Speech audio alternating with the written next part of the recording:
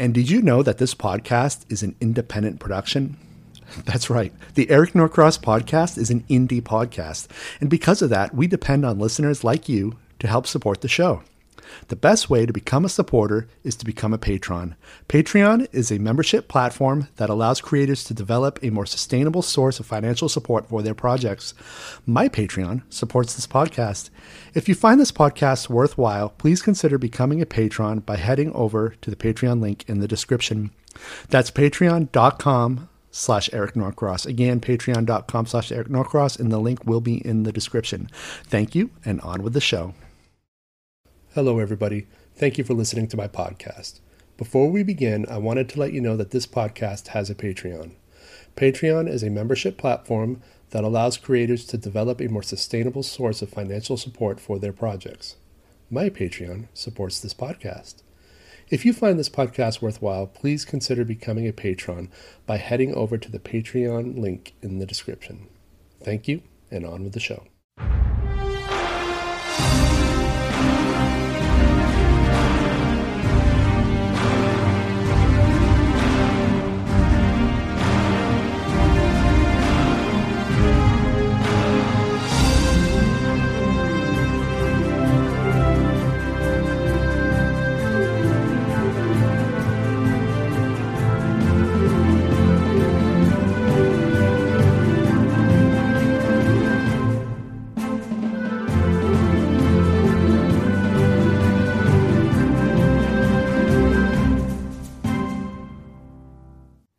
You know, I'm a secret rapper too.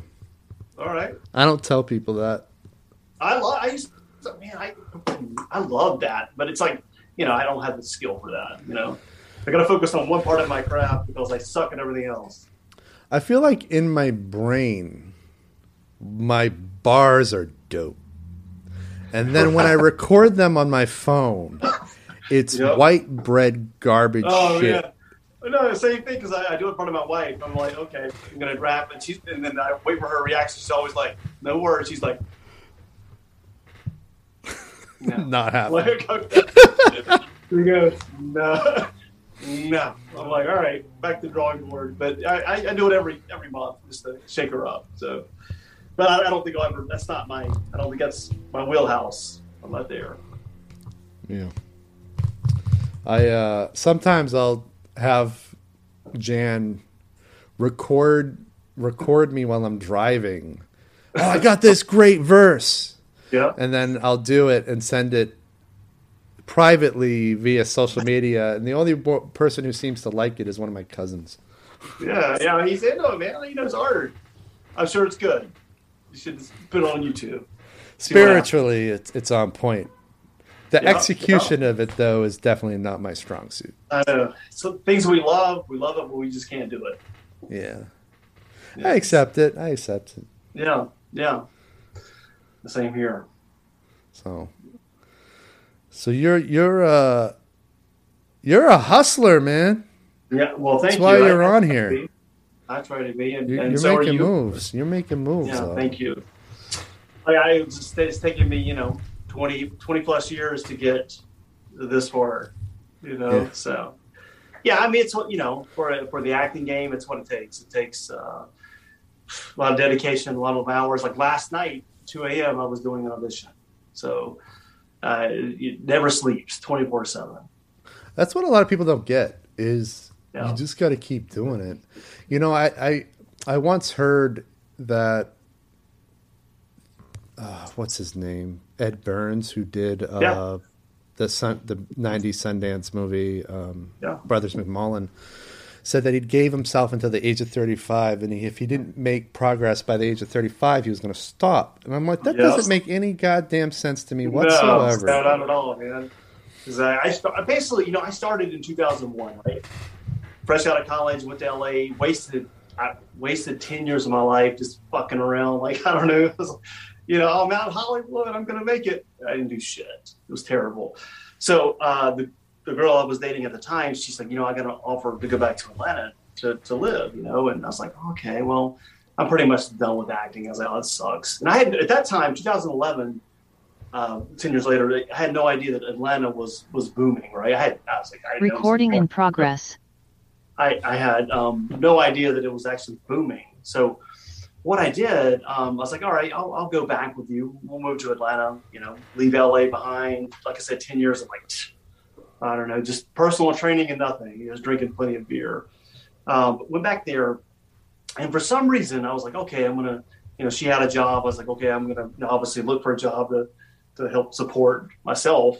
But I happened to see this backstage at that time. I was like, I saw this little industrial, like, car company. We're looking for an actor to come in and talk about the cars. I'm like, well, shit, need something, right? So I was like, I applied for that. And then, I did that's, I had no idea what a self-tape was, right? I was like, that's new. I'm like, okay. So they're like, we need you to tape these lines. And I was like, oh God. So I used the cell phone. She held it for me against the blank, like a blank wall, just recording my audition. And somehow I got lucky and I got that. So from that point, I used that footage, that job to get an agent. And then like 10 years later, here I am. I'm just booking small. Again, I'm not like famous, but my goal is to be like most actors, just working, right? Just be a working actor. If you can support yourself, in my mind, you made it. So that helped me get an agent at that time. And then from there, I moved, to Virginia where I'm at now. But I've just been, like you said, I've been beating the streets and trying to make it work. So, how often do you get up to New York? Ooh, so I have her. I use my wife's family to work as a local, so I get up there probably every month. I booked the show there. Wow. Yeah, I booked the show there a month and a half ago. It's coming out from History Channel, Empires of Excess. And then I did a movie called Pan American with Eric Roberts in it. So, but I get up there, as much, that's my big market now because I'm, within driving distance, what's called a modified local. So anything that you can drive to within 500 miles, that's what you do, Back when I was in LA, when I started, it was all in the room. But now, you can work local or modified local. That's what you do. But yeah, it's changed a lot. But I get as soon as I can. I love to go to New York because that's where it's at. That's what's happening. I consider Maine to DC local. That to me is just, right. Yeah, easy drive. Yeah, it's all like Route 95 all the way. Yeah. Where's the scenic view? Yeah. Yeah. Do you? You showed me your whiteboard earlier. Oh, yeah. Yeah. So this is my progress report.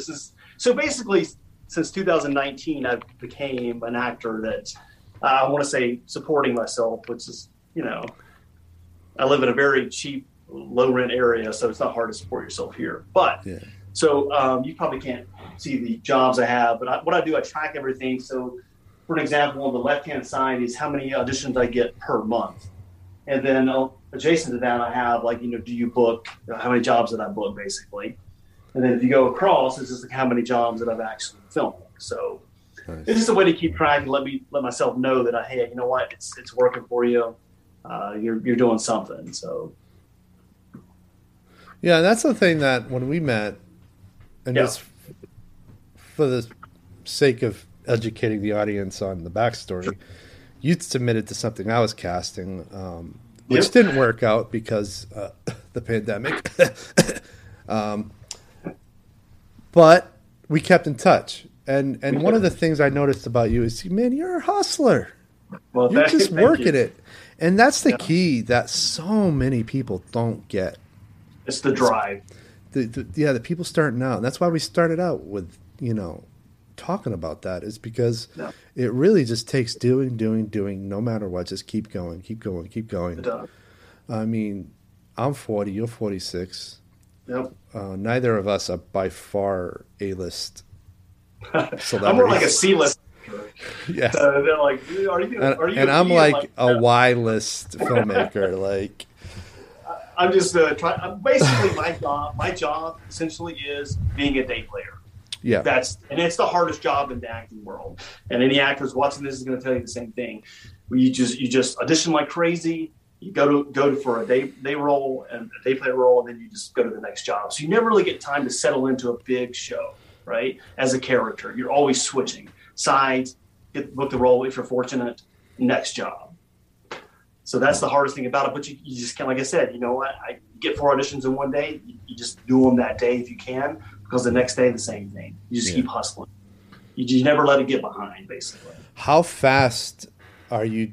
So let's say you get a request for a videotape or a self-tape.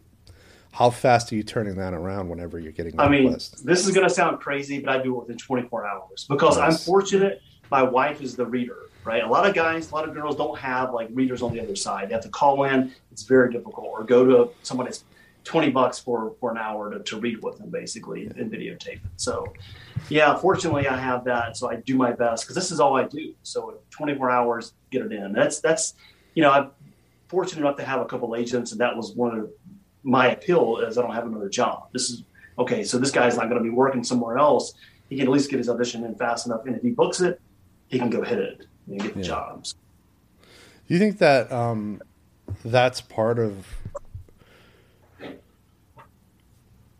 why you work? I think so. Yeah. I'm not saying I'm the most talented guy out there at all, but I'm saying it's just the availability. Yeah. And that's luck, right? Because I live in a certain area that's cheap, and my wife's a classical pianist, and it all works out. She's an artistic director. Let me tell you, one thing I've realized is talent has very little to do with success. No, it's availability and having the luck of being in the right place at the right time among the right people. Yeah, sure. What you just said though reminded me of this Night Court episode. Do you remember that show, Night Court? I feel like you're old enough to remember Night Court. Believe me, I got the gray hair here. Yeah. Well, somebody had asked the judge, and I might be misremembering this. I haven't watched it since I was a kid, but I remember somebody asking the judge, how on earth did a goofball like him become a judge? And he said that the call came in on a Sunday. All of all of the candidates they would have preferred were in the Hamptons or wherever. Yep. And he answered the phone. It was as simple as he was there to answer the phone. That's how he got the job. And that's all the impression I'm getting from you is if you're there to answer the phone, you're more likely to get the job. There's no question, because that's a lot of it. It's like that's the number one thing as an agent. They're working hard. They're hustling to get the right client submitted, their packages. And all of a sudden, I booked a job. They're like, I'll do the audition, but you're not available to do it, right? So it's a lot of that. And what's funny is I have another agent in the Midwest, and it's for a commercial coming out soon. It's for a lottery commercial. And I wasn't the number one choice. I was runner-up. So I found out. This was a couple of weeks ago. And so the guy that had booked the role couldn't do it for some reason. I don't know what it was. And then they called me on a Monday. I'm watching Monday Night Football. And I'm like, hey, can you be here on Tuesday for a fitting? Because this happened. I'm like, sure. And that's it. I mean, but obviously, you know what? Not everybody can do that. They have a regular job, but I mean that opens the doors for me to be able to just do whatever I want to do in that business, to always be there, always be available. And that's, like you said, that's a lot of it. How old were you when you finally left LA? Okay, so I went there. I was 35. I left LA because I went to LA when I was 25. Just I took the long route in college. I didn't graduate until I was 25.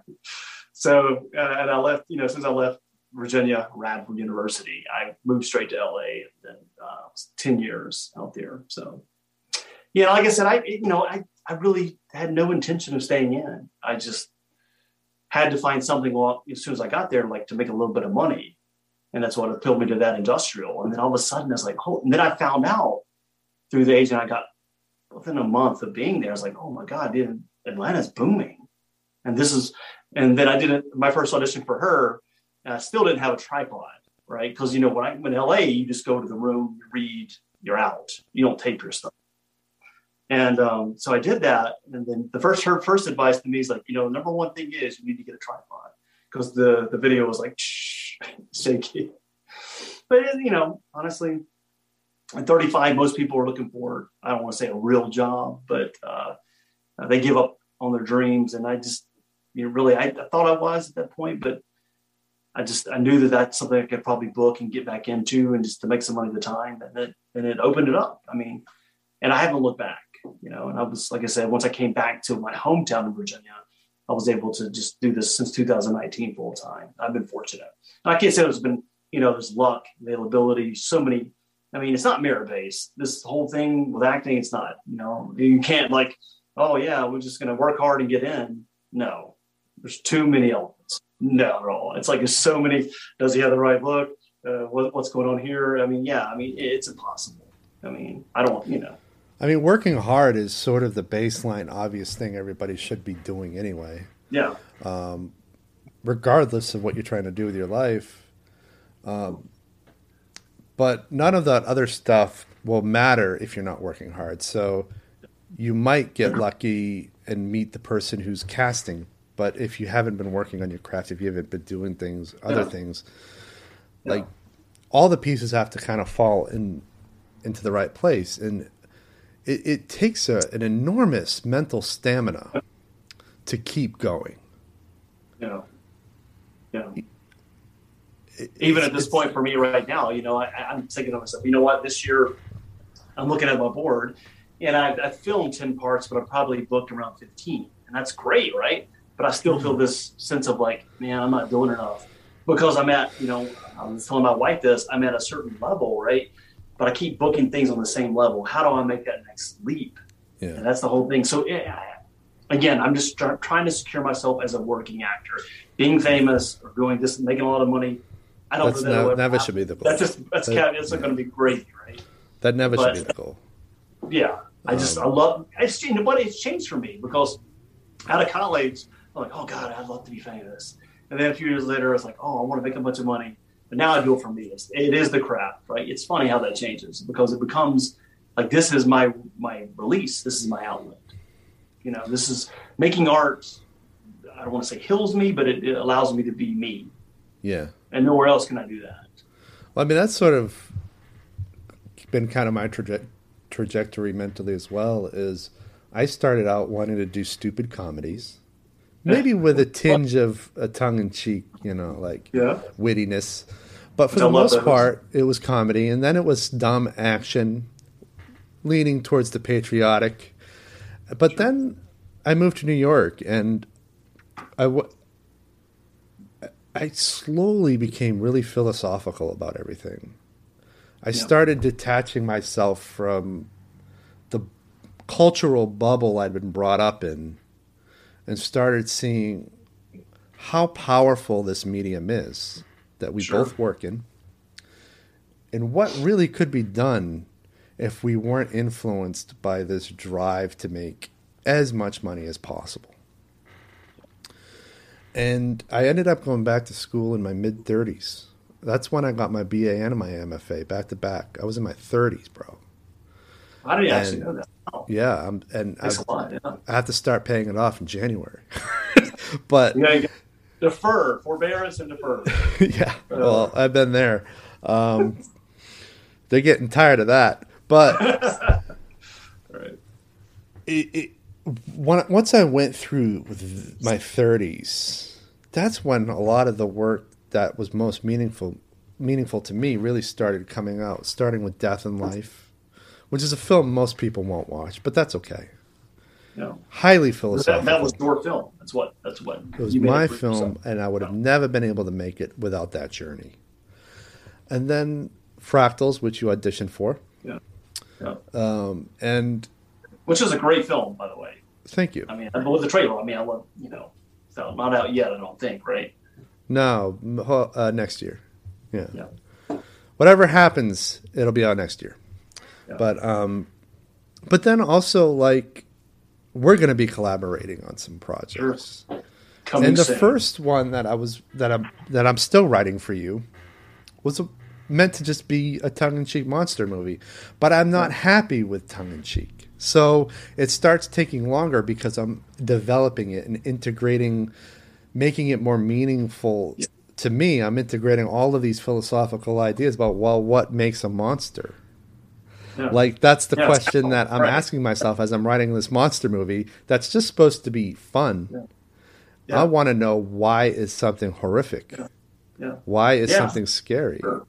Yeah. And what does that mean for the monster? And so if you're wondering what the status of that monster movie is, It's I me trying to negotiate around these Where do you philosophical stand? questions. Yes. Yeah, which is great. We put a lot of layers and elements to us. Yeah. And so, man, I would have never, ever taken this long to develop anything in my 20s. Are you No, kidding? sure. Commercial, right? Get it out. Yeah, it was all about Here's your points. commercialism. Yeah. Yeah.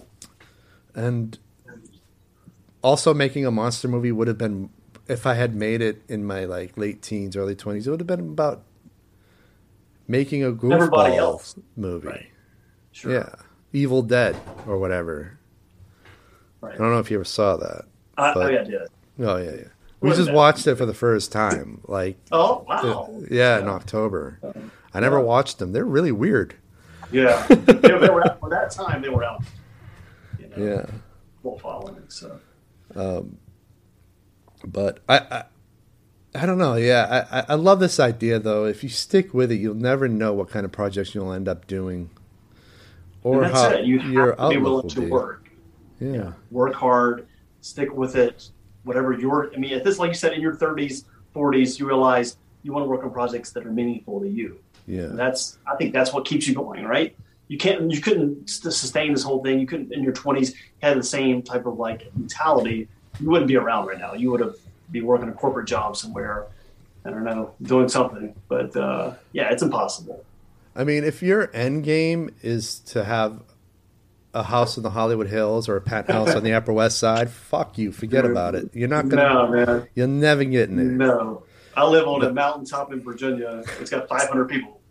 And I'm just like, and it's funny because the people in this town that I know that I go to, like my wife plays a concert and we'll talk and like, oh, you're an actor. Oh, well, how? You're in Virginia.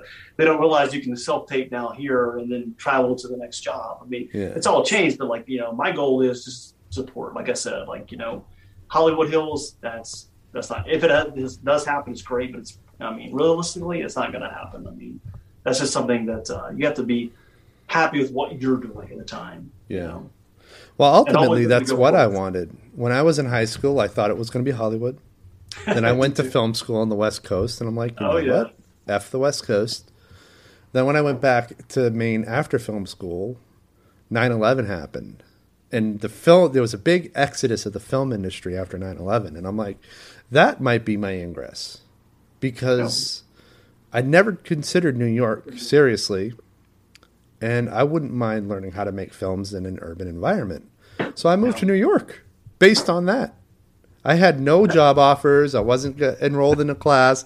I saved up some money over the 3 months of a summer shift at a restaurant and moved you here. memorized the subway system. I memorized the subway system over the course of the preceding year. Yes, you remember that story. I visited New York twice before moving here. And the first time I took a map from the MTA because they give away free maps of the subway, and I hung it on my bedroom wall. I took down all the movie posters, all the artwork, and I only had that up. And every day I would just I don't have a photographic memory, but I would just like stare at it, blink my eyes real quick. Because if you blink your eyes, you can kind of remember patterns.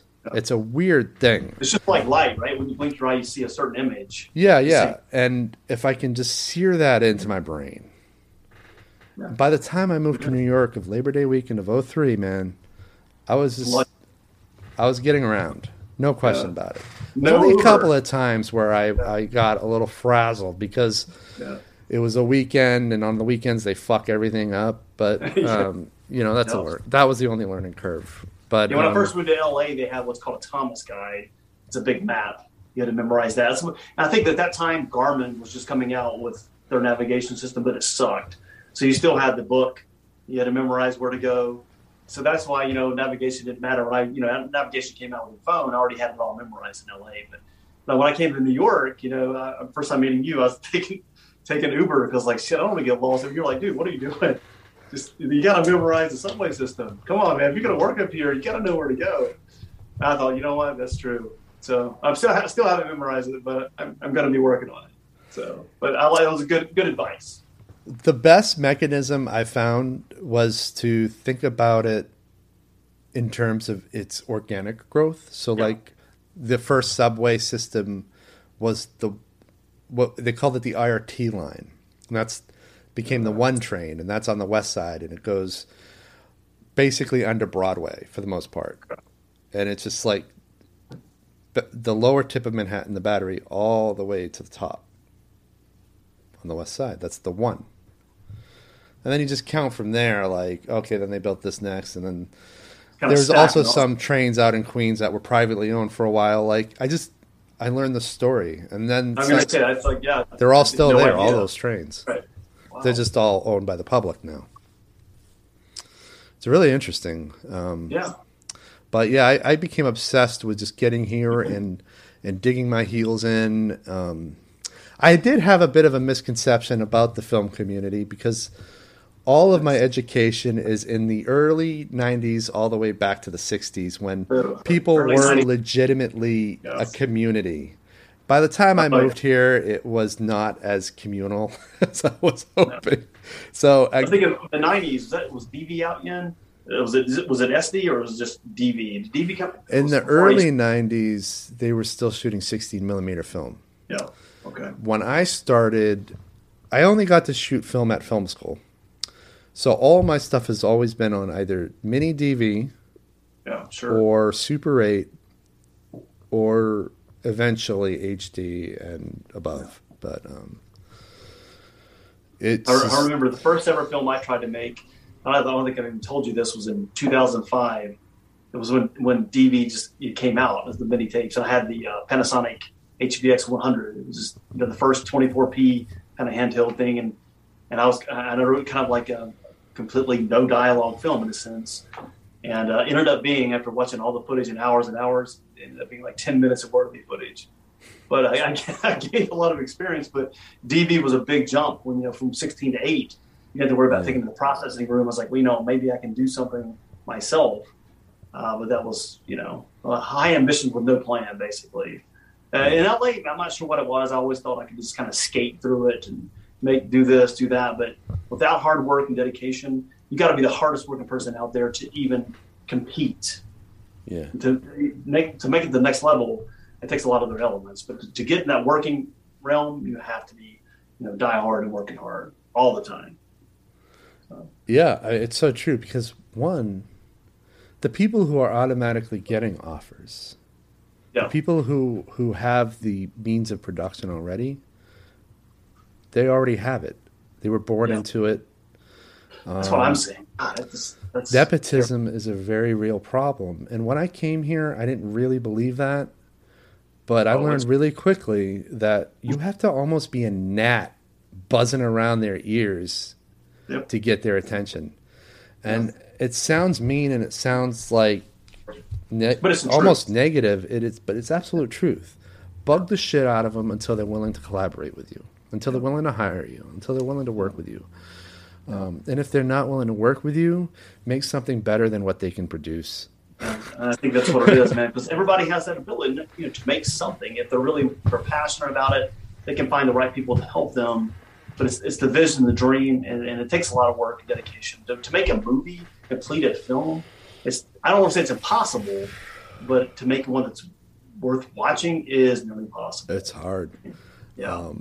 And Fractals, the first footage of that was shot in 2017. Wow. So I think I talked to you in 2019, right? Or was it early 2019? It was probably late 2019. Okay, late. Okay. Because we ended up shooting it in July of 2020. July. Okay. Wow, that was you've been at that for a while. Been at it a while, and the thing is, though, it wasn't always like that.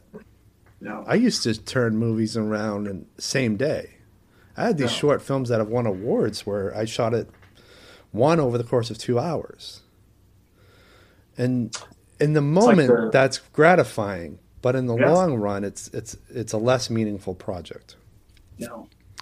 I like taking my time and telling your stories. Like the thing we're developing now, not the monster movie, but the other thing that we'll mention at some other point. I'm taking my time. outlining a sort of different approach so that we can also take the, whatever time we are going to spend making this thing, we're able to experiment and feel the way through it that I wouldn't have done 20 years ago. Yeah, right. I mean, I wouldn't have even had the patience to do what I do now.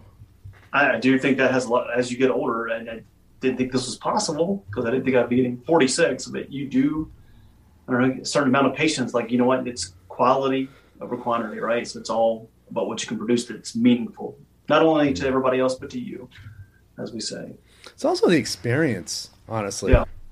I'm so tired of stressful shoots that I don't enjoy. Yeah. I don't care how good the footage is. Yeah, that's if true. I'm not having fun, I don't want to do it. No. And that's something that changed for me in my early 30s. I had this disastrous shoot. I don't know if I ever told you about it. It was I think you may have mentioned that you were hired on a commercial shoot or movie, and then it was it started out as a bad business deal. Yes. Yeah, it just kind of went down the fucking drain. It was the only SAG-AFTRA film I ever directed. Yeah. I'm sure that was pretty tough. They have new walls. that was sort of the cherry on top of all the bullshit. But the thing is it made me realize, and this was the thing that came out of it, was one, no movie's worth putting up with the level of bullshit that I had to put up with on that. No, one, I never worked with a cinematographer again. After that, I shot all my own stuff. Your own stuff. I learned the best ways to capture audio without the need for a sound guy. And let me tell you, my sound mixer, who did the final mix of Fractals on this last project, he said this was one of the best recorded films he's ever mixed. I said, yeah, and I didn't even have an on-set guy for that. It was all me and my girlfriend figuring out where to place mics without a boom. So we don't have a boom in our usual setup. We have a shotgun mic on the camera, and then we have another identical shotgun mic that floats, and that's way better than what I got when we had a full crew, which is like really weird because you wouldn't think that. You'd think that the tried and true way would be the best way, but there was something about the setup of that production. It enlightened me to this idea. Well,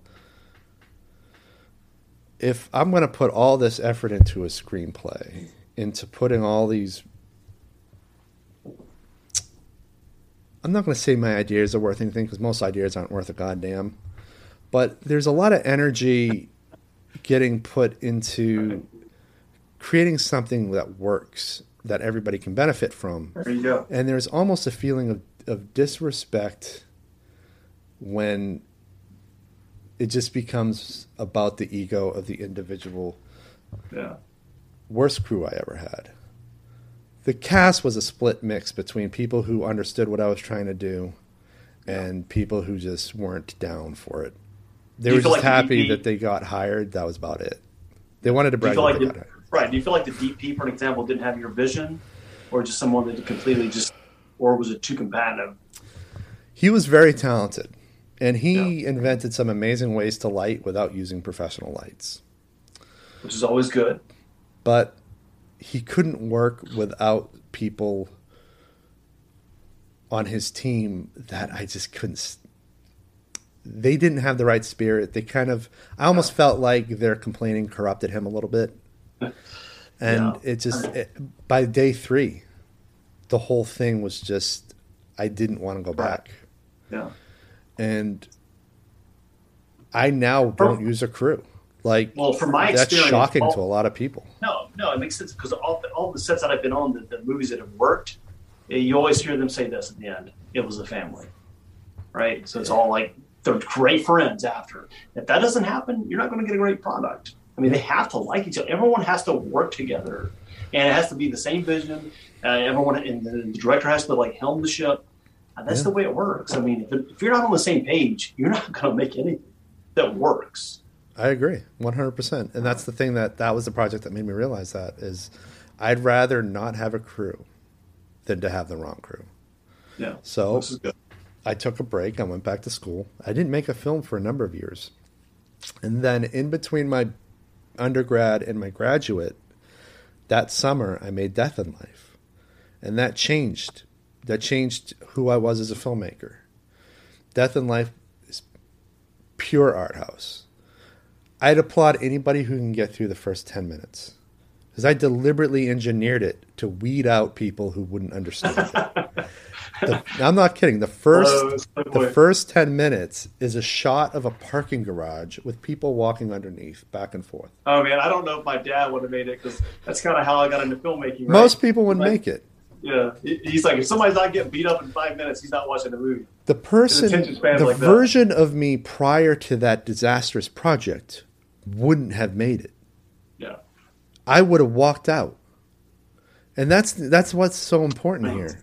Yeah. Is that now my brain had shifted to a point where I'm comfortable presenting this shot for 10 minutes with a little bit of voiceover, a really deep headache-inducing droning sound. Yes. To get you into this vibe that, oh, I'm in for something really fucking weird. Yeah. But if you can get through the first 10 minutes, you can make it the rest of it. It's only an hour and 6 minutes, an hour and 3 minutes or whatever. Yeah. No, but if you can get through the first 10, you can get through the rest of it. I do like the setup. Weed them out. Who made it? 50 that made it. You're going to get this treat. You love it. But at Jan's request on the next one, which was Fractals, she asked me to take it easy. So I said, all right, I'll make it a little bit lighter tone. So instead of having a parking garage, I start Fractals out at the back window of a train, and we're just kind of going through a train tunnel. Which is more, I get it. It's a little more interesting, and there's music too now, and it's nice music. But it's still the same thing. Like if you can get through the first, I also cut it down, so it's like 3 minutes. If you can get the first 3 minutes, you're on your way. But then you're getting closer for the modern day attention span, right? Yeah, 3 minutes is closer, right? A lot of this too is these last two projects were very much an experiment in fucking with people's attention spans, because honestly, like the American movie-going public has been corrupted. They've been corrupted. They don't know how to sit in a real film. It's true. YouTube, right? It's like everything's quick. Boom. Everything's snappy. Everything has to happen fast. Quick cut, jump cuts. Now you're right. The biggest complaint with Avengers Endgame that I heard from people were that it took too long to get to the portal scene. And I'm like, that was all the stuff before the portal scene is the best stuff. Yeah. Probably some of the best stuff over 10 years. Like the portal scene is a nice button on the end of it, but you'll see some writer in the back room going, "You son of a bitch." Yeah. So I don't know. Something about fucking with that. That also came out of that experience. I didn't know that. I like that. Yeah, it's like you just like, can you hold on? I like it. But I'm out of that phase now. I did it. I did 2 films where I got to experiment with that. And one's out there now. The other one will be out there in 2022. Yep. And now we're gonna make something completely different. Yeah. Oh man, cannot wait. Yeah. We can't tell most of you guys about it yet, but we will someday. Soon enough, but not yet. Yeah. And that's exciting. It's gonna be good. It is. But yeah, I really wanted to do this episode with you. Well, thank you. I invited you off the cuff because I'm like, well, I need some stuff for December. But then as I got to thinking about it this week, I'm like, we could make this episode about the hustle. Yeah. I haven't really had a solid one about that, and it's such an important subject to me. Yeah. Like, it doesn't matter whether the listener, if you're out there, if you're listening, if you're digesting this through YouTube or some podcast app, it doesn't matter if you're an actor, if you want to be a filmmaker, if you want to be a writer, all these hard to get into industries, all these fields where the ingress seems corrupted by nepotism. It's all about the hustle, man. It's not just hard work. you know what? I grew up with some of the hardest working motherfuckers on the Maine coast. Lobstermen, fishermen, carpenters. Yeah. They work their Which they asses are, right? off. They're the That's a hardest day-to-day working thing. people I've ever met. But you know what? They're still paying off debts. They're still paying bills because hard work is only the baseline component. What we're talking about is everything else and negotiating around everything above that. Yeah. That's the hard stuff. Sure. To get to that level, it takes that extreme dedication of being a hard worker. God, yes. But then once you're there, like what I'm doing right now is like, again, I'm going to all the other intangible parts. The right look, I mean, where's he located? Things that you can't control. It's like the only thing you really can control is the amount of hustle you put into it. That's what you can control. That's a great. And if you're not doing that, I mean, you're not going to. It's not in our business. It's not possible to get to that hopeful level. Like, you know, just get to that level to where they can kind of see you. Takes extreme dedication. That's it. That's the perfect, like, quote. I think that's going to be the title of this. The only thing you can control is the amount of hustle you put into it. That's it. I love that. That's all you have. That's your only bit. I mean, this is why we get along, bro. Yeah, thank you. That's all I tell myself every day is like, it's a T-shirt I saw many years ago. I don't even know where it was. Can't knock the hustle. You probably know this whole thing. There's a T-shirt printed, but I always remember that. Like, you know, like, and then, you know, if I don't put 100% in, there's no way I can get to that next level. And that's my whole thinking now is, how do I jump? And I said this several times today, but if we don't do the hustle, you're not going to get to that next level. To be noticed, 100% effort to hopefully get to the next level. That's the goal. That's what I'm presenting. So. You know what I also like is that you're willing to just make a project. Yeah, no. Anything. Like, one of the things I'm always telling actors and actresses that come through my orbit is, in addition to having that list of auditions, having that list of things you've booked, where's that list of projects you're putting together for yourself? Yeah, that's a great point. That's a great point. Because you are in control of that, right? That's the one thing. If more than getting hired, you are 100% in control of whether or not you hire yourself. Yeah, yeah. And then, as they always say, the hustle amount goes to 200% because you're acting and producing. I did it, you know, recently I did a short film like that. That's the first time in quite a while I put that together. Man, the amount of effort it takes just to do something like that, it's 24/7 to get everything together. There's no time. I mean, you obviously know this, but I mean, it just takes man, people don't, oh yeah, I watched your 20-minute short. It wasn't bad. I like it. It's okay. They have no idea how many hours you put in. I had a family member up recently, and they were looking at my board like, oh, wow, you did 25 auditions this month. You only booked 2. That's kind of low odds. I'm like, really? Actually, those are pretty phenomenal odds. But see, in the different world, that looks terrible, right?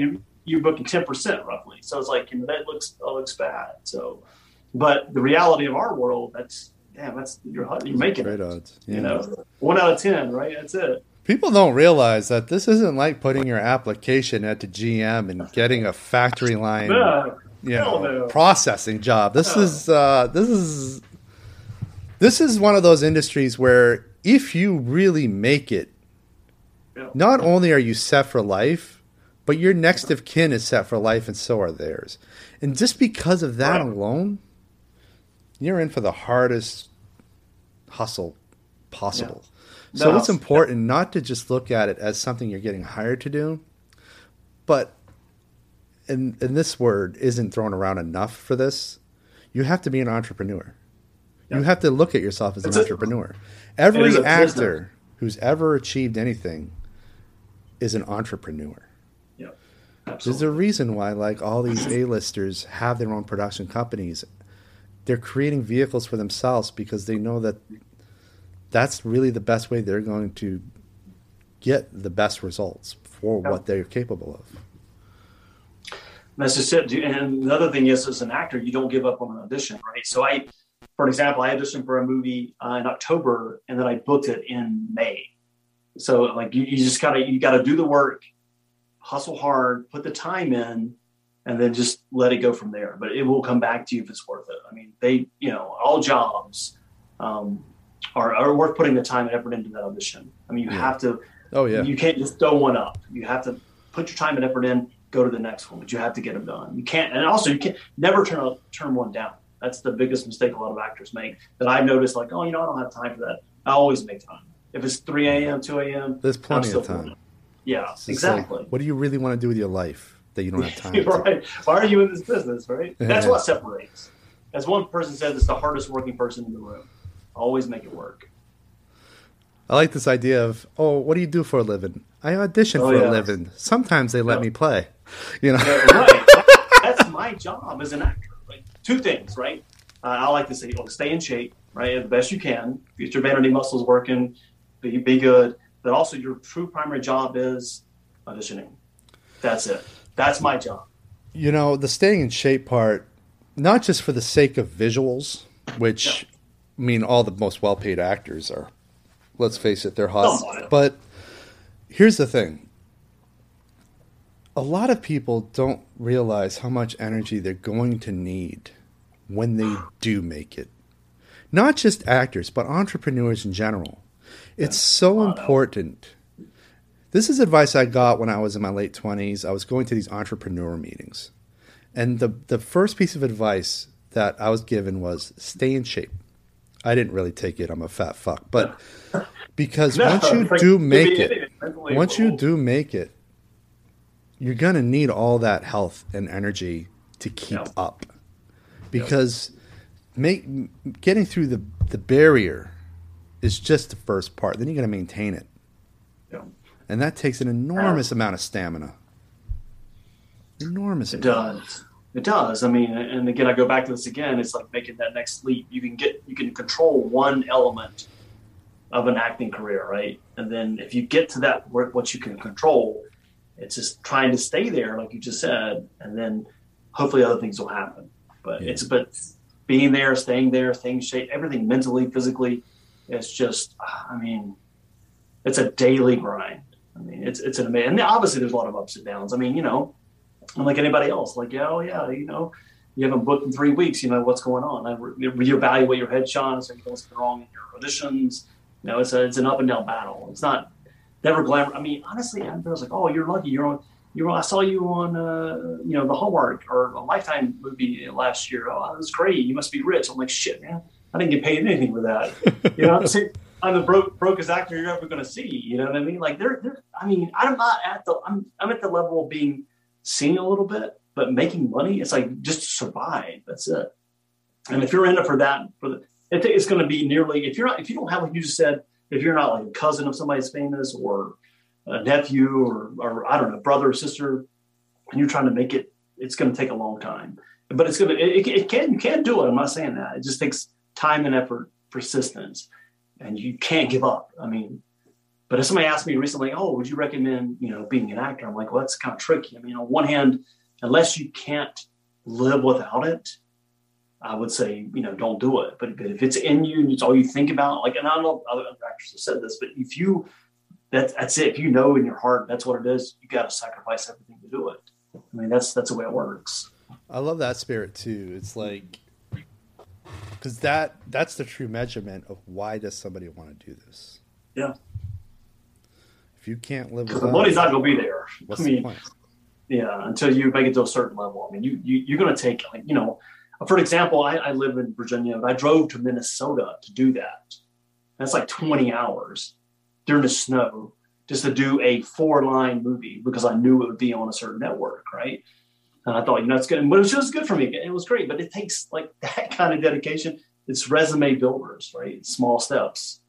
And I hate to say you don't have to drive 20 hours to do a part, but if you're not willing to, that's the big difference. That's what separates. Are you willing to stay up all night? Are you willing to drive X amount of hours? What are you willing to put into it to make it? And that's, again, I can go back to any business you're talking about. It can apply to anything, corporate world. It's the dedication, the hustle. And I'm not saying I'm the best out there, but I do all that I can do personally. Yeah. And that applies to everything. Yeah.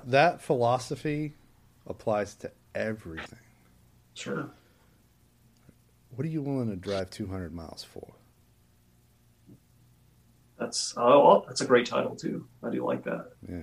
You know, it's true though. Are you willing to? I mean, some people. Even I remember I drove to Atlanta for a commercial 2 years ago, and everybody was local but me, right? So I'm like 8 hours away, and they're like, "You drove all this way for this?" I'm like, "Hell yeah, and I'll do it again." Are you kidding me? Yeah. I mean, yeah, no, people. I mean, again, they stay in their pool. My pool is the U.S. They're all over the place. It sounds crazy, Yeah. right? But It's not, if the though. job was in Seattle, the job was in like Maryland, or it could be down in Honestly, Florida, I'm going to go where the job's at. I think Hollywood is more on the path to being. Yeah, it's where the grip truck is, right? It's where not the crew is. centrally located anymore. It's No. it's everywhere, and Tax incentive, number one. I mean that's a big part of the motivation for places like Atlanta getting all that business. But more and more people are sick and tired of almost. I would like to think, there's almost a cultural poison to being in one place. Yeah, It negatively affects the work. Like I can watch a TV show or film and tell whether or not the screenwriter is based out of LA. Because there's almost always a conversation about movies. Oh, the main character they just love classic films. Yeah. That's because the she's an screenwriter's actor. in LA and he doesn't get around much. Yeah. Like I can always tell when a screenwriter is based out of New York because there'll be a lot more political or bureaucratic level of dialogue. And then I could tell when a screenwriter isn't centrally located in either of these cities. And it really affects the work. And a lot of people just like, oh, you have no idea what you're talking about. I can look up any of these people that I'm thinking of and tell you where they live, like just based on the quality of their writing, or not so much the quality, but the content of their writing. Yeah. And I think it's important that Hollywood continue this trend of sort of not just getting actors from all over who are willing to travel, but getting talent from all over who are willing to contribute. Because they bring that element to the movie. They bring their own element from their region, their area to that set. Yeah. And that means a lot. I write so many projects that are set in New England. The only reason I haven't made them is because, one, I don't really have that many connections up there anymore. I know that if I did, I would want local talent. I would want my scripts, if I had to hire writers to clean up some of the scenes, which is a normal part of the process. Yeah, sure. I'd want somebody local who can almost localize the stuff. Like, because I don't write for Maine local anymore. Like, I lived in Maine almost 20 years ago. I would want somebody who's been there this whole time to be like, all right, well, maybe you should say this, or have you tried doing this? It's that kind of stuff I'm more interested in. And the same thing with actors. That's the advantage. I'd rather have New England-based actors in a project. Sure. That's set in New England, or if I'm doing something down south, have somebody maybe who's more familiar with the South. Like I would never have. I think one of the most famous movies, Gone with the Wind, the people weren't even from there, and it was so obvious, and it comes off so. Well, almost like a Broadway play. It's so ridiculous. Funny is, my wife and I watched the show recently, and I won't name the show. It was based in Texas, and only one person had a Southern accent. I was like, and I'm from the South, right? I live in Southern Virginia. We get it. I'm like, I don't hear anything, and it's all like mainstream or Northern accents. I was like, well, this is set in Texas? I had to look it up to make sure, and she's like, well, yeah, it is. I'm like, okay, wow, and then it was. But yeah, they did get it renewed.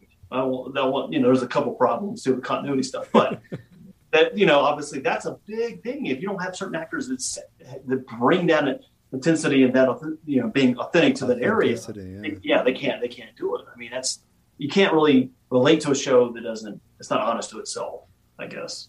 Yeah. Not that I'm the expert out here, but I'm just saying that's for my opinion. For what I like, that's what you like to hear.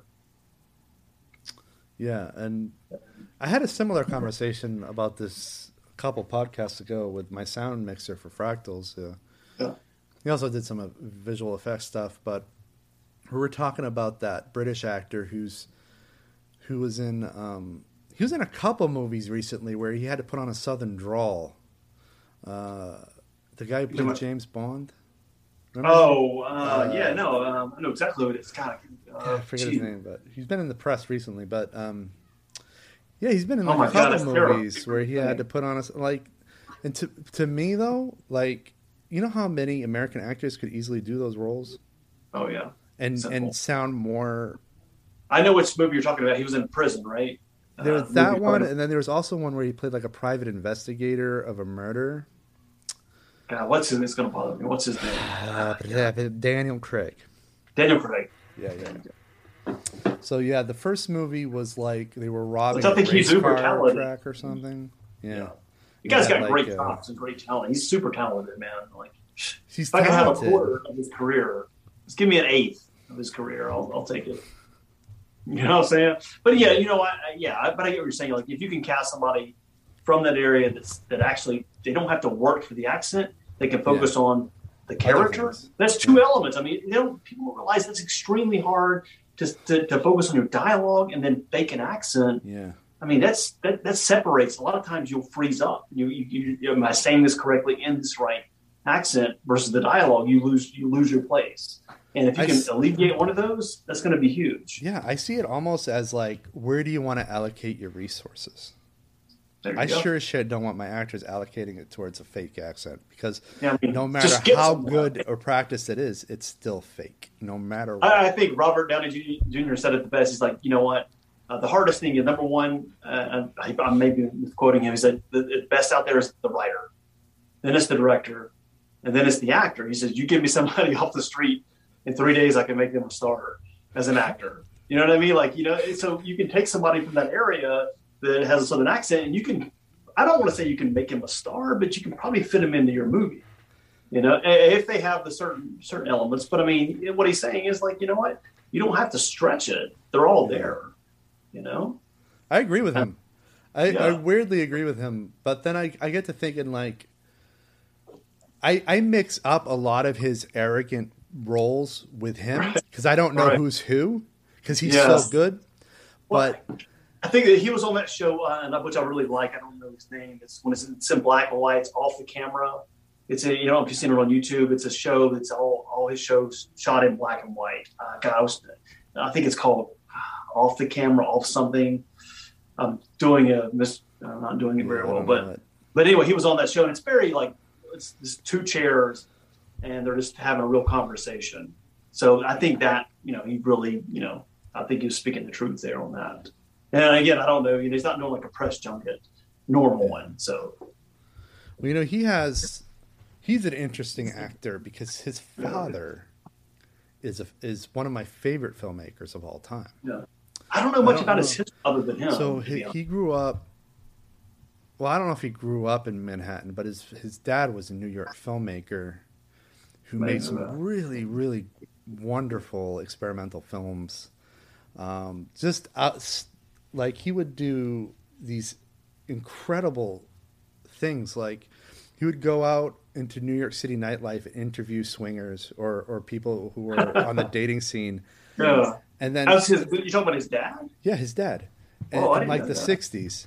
And then he would integrate those interviews with like made up scenarios. Yeah. And there was this one stunt he pulled where he dressed as a Yankee soldier, a Civil War era Yankee soldier who walked into Yankee Stadium during a baseball game. And he actually did this and he got arrested doing it. And then they smuggled the footage out and then they integrated it into a film. And that's Borat style. Borat, kind of an early version of that. Yeah. And it could be the original piece. You should look up a film called Putney Swope. It's a really weird movie. Putney Swope? Yeah, it should be on YouTube. If it's not on YouTube, it's definitely somewhere. Putney Swope is his father's sort of biggest movie that he made. It's weird. And do you remember that movie that Robert did where he plays an Australian who's playing a black guy? Oh, he's talking like Thunder. this. Tropic Thunder, man. Tropic Thunder. His voice for Tropic Thunder is from Putney Swope. See, Putney Swope, the main character, is a black guy, but the whole voice is his father talking like this. No shit. It's alluding to his father's master work. Like, I'm just a dude being a dude playing dude. Something Yeah, like that. yeah. So when you watch Putney Swope, you're gonna see where this character from Tropic Thunder is rooted. Yeah. Oh. That's not out in the press. I didn't know that. You know, No. but I actually thought that's one of the best movies Ben Stiller has put together. Hands down. Thought, man, hands down. But everything that that whole thing is a commentary on the film industry and how ridiculous it is. You know, the whole TiVo thing. It's like nobody's working. I'm not stepping foot on set until I have my TiVo. That's such. You know what? Tom Cruise was good at that too, man. Yeah, he got it. One of the best roles. He understood exactly what the role was he was playing. But I heard he had to fight for that because the Ben Stiller. This is that. You know, if I'm wrong, let me know. But he's like, you know, I want to be this certain character that dances and has all this arm hair, and he made his own character of it. I was like, man, that's what a vision he saw. He knew exactly the big hands, like his hands had to be huge. Man. Yeah, that's what I thought. Man, Tom Cruise is honestly just crushed that role. I was like, man, if you could just play that. I mean, I love him in all his roles. He's great, but I mean, that just separated it. You know, I thought, wow. Honestly, for all his real world crazy, Tom Cruise is one of the best actors. Yeah, and his dedication to the craft, as we've been saying, stunts. Who can do that? Who can do what he does in Hollywood? If you can name one person who comes close to that, then you can't, because he is impossible. You know how many pussy ass actors would not hang off the side of an airplane as it takes off? No one would fucking do that. I'd do that just for fun. He'd do that though in like 2 seconds. I mean, he gets paid to do what he loves. Man, that's what's crazy to me. I don't know if this is true, but there was a rumor I'd heard that he's now trying to do a movie in space for real. No, I heard that. Yeah, you heard that too? Yeah, fucking awesome. I mean, it's Tom Cruise and everybody else, right? It's like the whole industry. Yeah. This guy owns it. Yeah, that's it right there. He's willing to do that's a dedication. That's seeing what your vision. That's your vision board, whatever you want to call it. He knows what he wants and he gets it. Yeah. Right. He knows what the viewers want. He can relate. But he's also willing to take that risk, that leap, that one little thing in the film to make it stand out above. To make it work. Yeah. Yeah. I mean, 99% of the actors, they're great at acting, but when it comes to everything else, they're not going to do it. And again, I'm not sure that I could hang off a plane or drop down to do my dialogue. He's off a plane. He's like flying off a plane out on the side of it, and then he's yelling something, right? I mean, he's like, oh, shit, get me off here, maybe. If I ever have the option to offer that to you, oh my God, I man. will. I will do it. We gotta have him. That was I heard horror stories about getting that shoot insured, though. The insurance companies didn't want that shit happen. But didn't he break his ankle? Didn't he break his ankle on a jump? I don't know. Yeah, he was doing like kind of a scene. He jumped across a couple flights or jumped across to another building, and he made the jump. And then his foot broke. He didn't land it correctly. But I mean, we're not designed to jump across buildings. No, I mean, I'm thinking to myself, how do you? But I think this mentality, though, it wouldn't have happened without Top Gun. I think it was born with Top Gun because the story I heard was he was going to reject Top Gun. Oh, I heard this. The filmmaker, or Jerry Bruckheimer, whoever produced it, said, why don't you take a ride in a jet? We're going to put you with the Navy. They're going to take you for a ride. Yeah. And I said Jerry. I was like, I know him. I was like, oh, yeah, it was Jerry. Yeah, I know Jerry. I'm like, I know. We talk about these guys because we grew up with them. We grew up with their work. Of course. We grew up seeing their names in our households. Yeah. So, Jerry, this one's hey, Jerry. Let us know if this story is true or not. Yeah, sure. The story I heard was that Jerry insisted that he go up with the Navy, so they took him up in a fighter jet. In Top Gun, the original. Okay. Yeah, before the original movie, and on touchdown, he got out and he said, "All right, I'm in," and that's it. And I think that was that experience that made him realize what his acting career can do for him. It's not just about acting now. It sort of becomes about getting bigger and bigger and bigger and bigger. It does. What do you think about Keanu Reeves? I love him. Yeah, He I do still too, rides man. the fucking subway. And I he mean, like knows the people, subway. I yeah, guy, he does know it, and I don't. I'm an Uber man and Lyft, but you know what? Coming soon is Subway. But anyway, I think he absolutely like he embodies like people give him shit on certain things, but man, he to me he's amazing to watch. I think his ability, just not only as an action star, human being, humanitarian, I don't whatever you want to say, but like he embodies what it takes to be an actor. He's Along with Tom functioning. Cruise. I would say I put him in that same bubble, actually. You know what? I'm going to put Tom Cruise, Keanu Reeves pretty close. I think from an acting standpoint, they're equal. Yeah. I think from living life standpoint, they're equal. Yeah. But I think that Keanu has something more. There's something about the way he lives his life, at least from where I sit, the way I observe it, that has a lot more meaning to it. And I don't quite know what it is. I can't put it's that intangible thing that people separate stars, right? As an actor, you're like, you know, you can be the same level, same look, I don't know, same all these skills, but there's something intangibly that separates, that makes someone a star and someone not. And that's what you can't control. Well, I'm thinking not even in terms of being a star. I'm thinking in terms of humanitarian. I get the sense there's for Keanu that there's something he understands about reality that maybe the rest of us don't. And I know that sounds really weird. Is that the Matrix talking? Is he the Matrix? No, it's not a Matrix thing. That's one of my least favorites of his films. Yeah. But like, there's just something about life that I feel. I almost get the impression he gets, and I don't know why I get that about him. I don't know that much about him, to be honest. But like, yeah, he seems like a kind, genuine person. Yeah, that people can relate to. People, you know, relate to his story.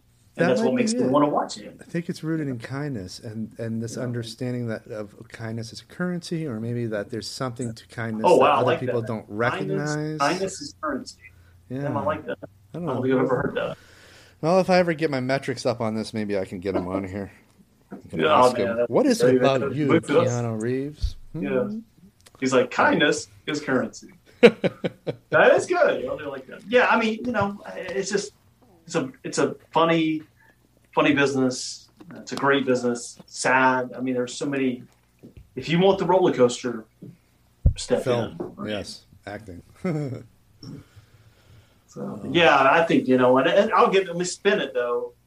Zach Galifianakis. I think that guy is the best comedian out there. He's one of my favorite guys. He's good. Between two firms. Yeah, I know there's something about him. He's like, I know he hates Hollywood and all this, but he's just like, there's something about his comedic style and his way. He can tell a good story. I think he's really good. It's one of my other favorite actors.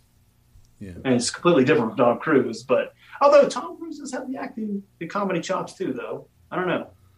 I thought he was great in the one that we were just talking about, Tropic Thunder. Yeah. But also that musical he was in, where he played a rock star. Oh, yeah. He had a monkey or something. One, I think, a supporting, an Oscar, right? Like a supporting. I forget. Magnolia, still Magnolias? Oh, Magnolia is another one. That's not a comedy by any measure. I don't even know what I'm saying at this point. He was in a musical where he played a rock star. He had a monkey.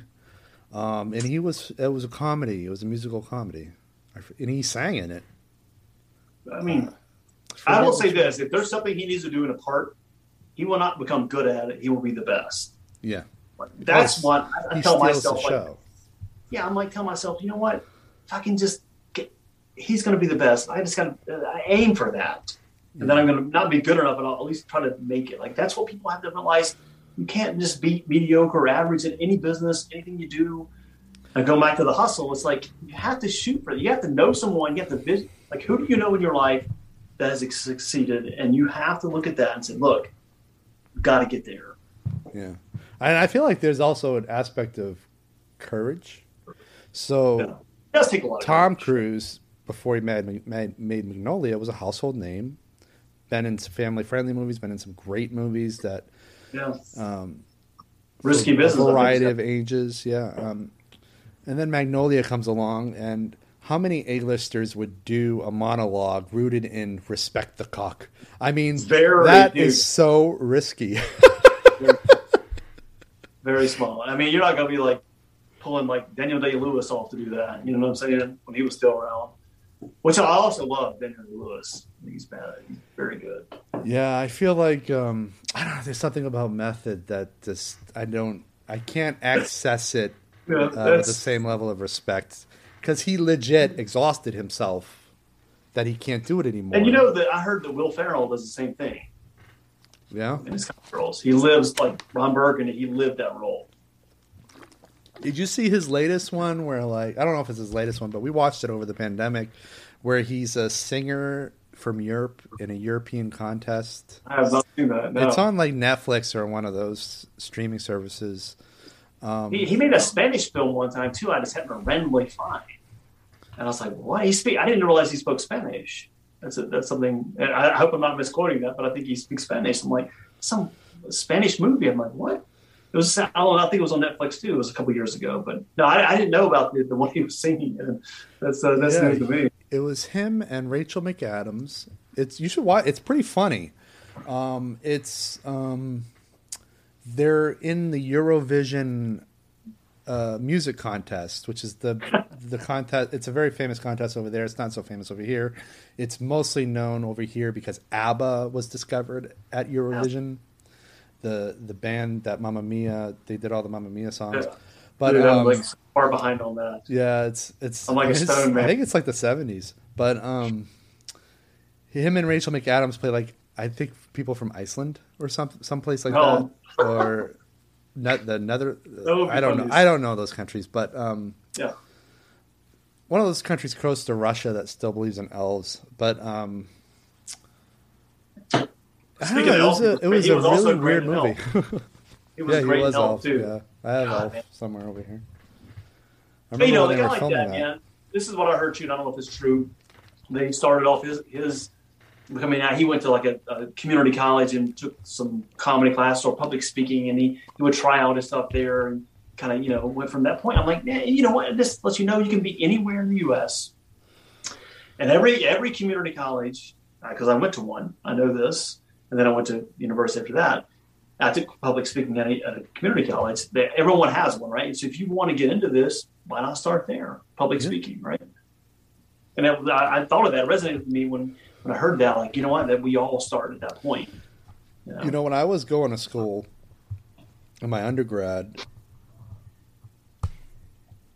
I went into a public speaking class because I was the leader of the Writers and Speakers Club, and I needed people. And I wanted to pitch them. And so I went into the class, gave them my pitch, and I kept looking over at this guy in the class. And I'm like, is this guy familiar? He's like, why is he so familiar? And it turned out to be an actor named Jason Andrews. And I recognized him from a movie that won Sundance. It was an obscure movie that won Sundance in the mid-'90s called Rhythm Thief that most people in my network do not know. No. It's an obscure movie, but an excellent movie. And Rhythm Thief. For some fucking reason, I recognized him, and he doesn't look the way he looked in the film. But there was something about him, and at the end, I looked at him. I go, "Are you Jason Andrews from Rhythm Thief?" And he goes, "Yeah." He's like, "Oh, okay." And then I left. And it was the weird. So even these guys who have been around the block are taking public speaking classes still. I think that's where you start. Like, you know what? If anyone's watching this and wants to get into business as an actor or whatever, public speaking. Let's just recommend that right now. Public speaking 101 at a community college, right? So no pressure. You go in there, you take the class, and you start there. And you can try your bits. You can do whatever because you have certain levels you got to do or demonstration. But you can try. You can start right there. You know what class I found enormously helpful? It was called Performing Literature. You take like works of literature, like a novel, and you perform it. Oh, wow. Okay. You're reading it, but you're performing it as you read it. That was hard, man. Yeah, no, sure. I'm like, what? Yeah. I'm sure that had to be good. Because it's not designed. None of it's designed to be monologue-ish or dialogue.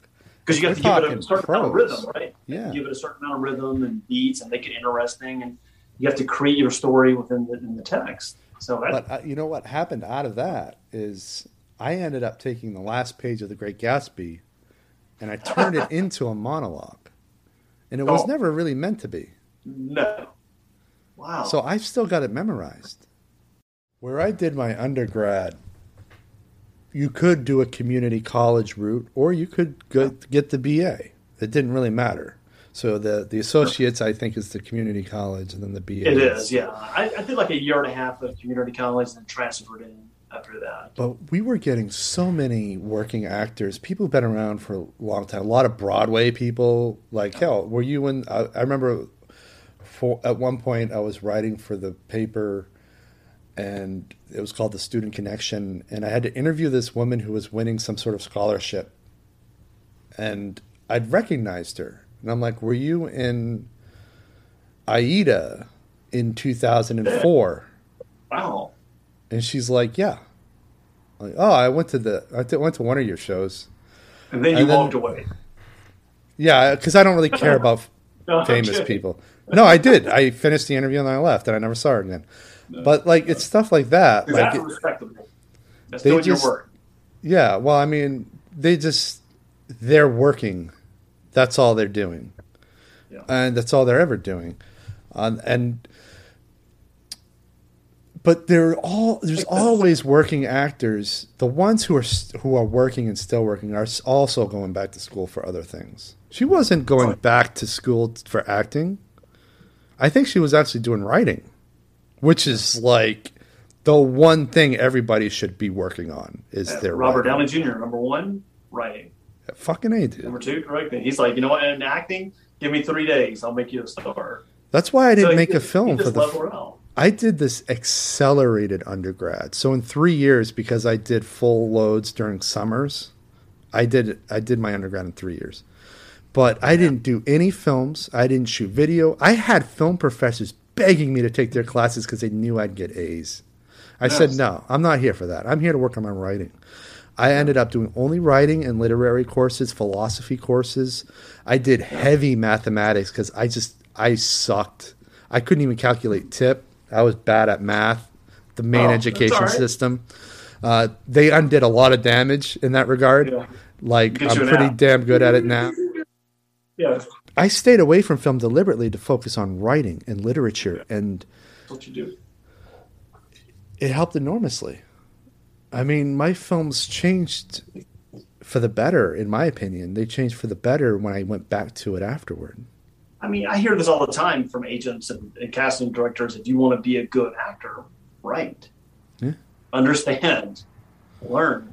Because if you can understand, like, if you're given a terrible scene, which I'll probably be the one to give you, because I write quick and I don't edit, but if you're given a terrible scene and you can immediately understand what's wrong with it, you'll immediately be able to improve upon it without having the writers or directors realize what you did. Yeah. It'll just work.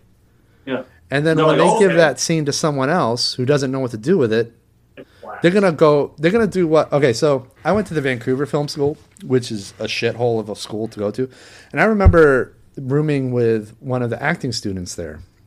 They were taking the acting program. I was taking the film foundation program. Sure. And his first day, they said that if a scene's not working, it's because it's written badly and you should just blame the screenwriter.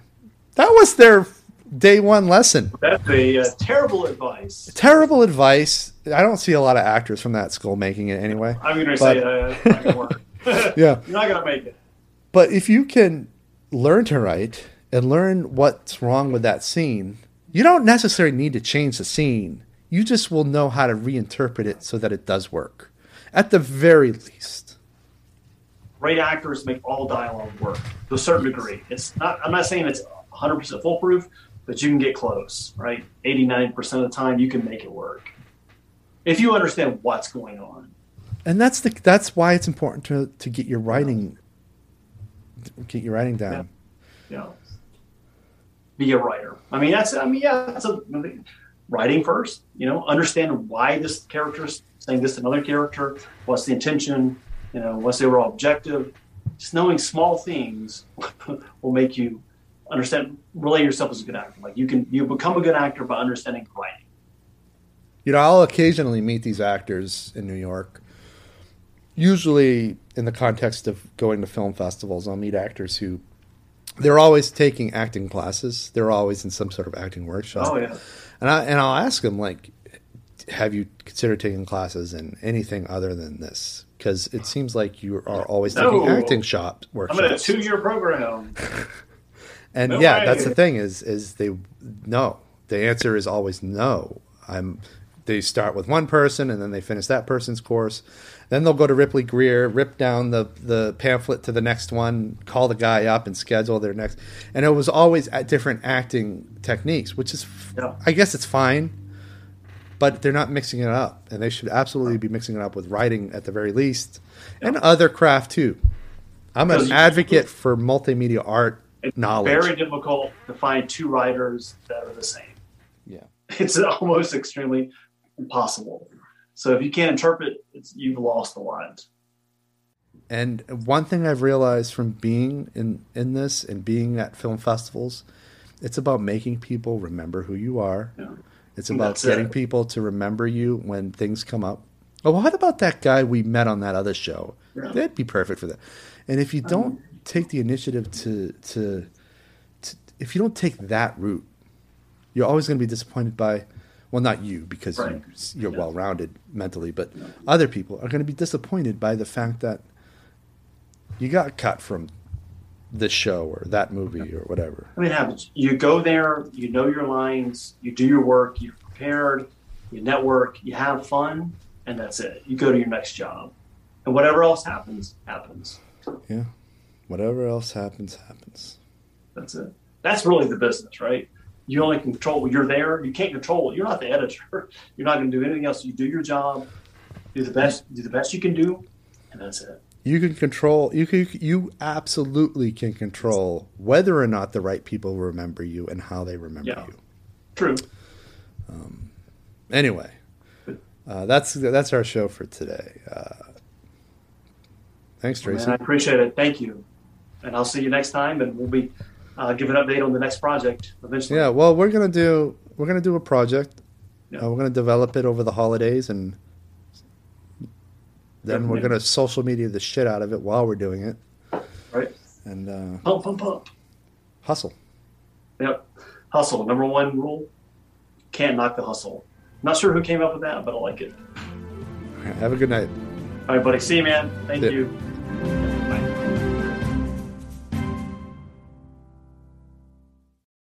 Thank you for listening to my podcast. If you have a moment, please consider subscribing to the show wherever you listen. And if the app allows for it, please leave a rating and review. That way, the algorithm moves us up in recommendations. It's a great way for new listeners to find our show. Thanks, and I'll see you on the next episode.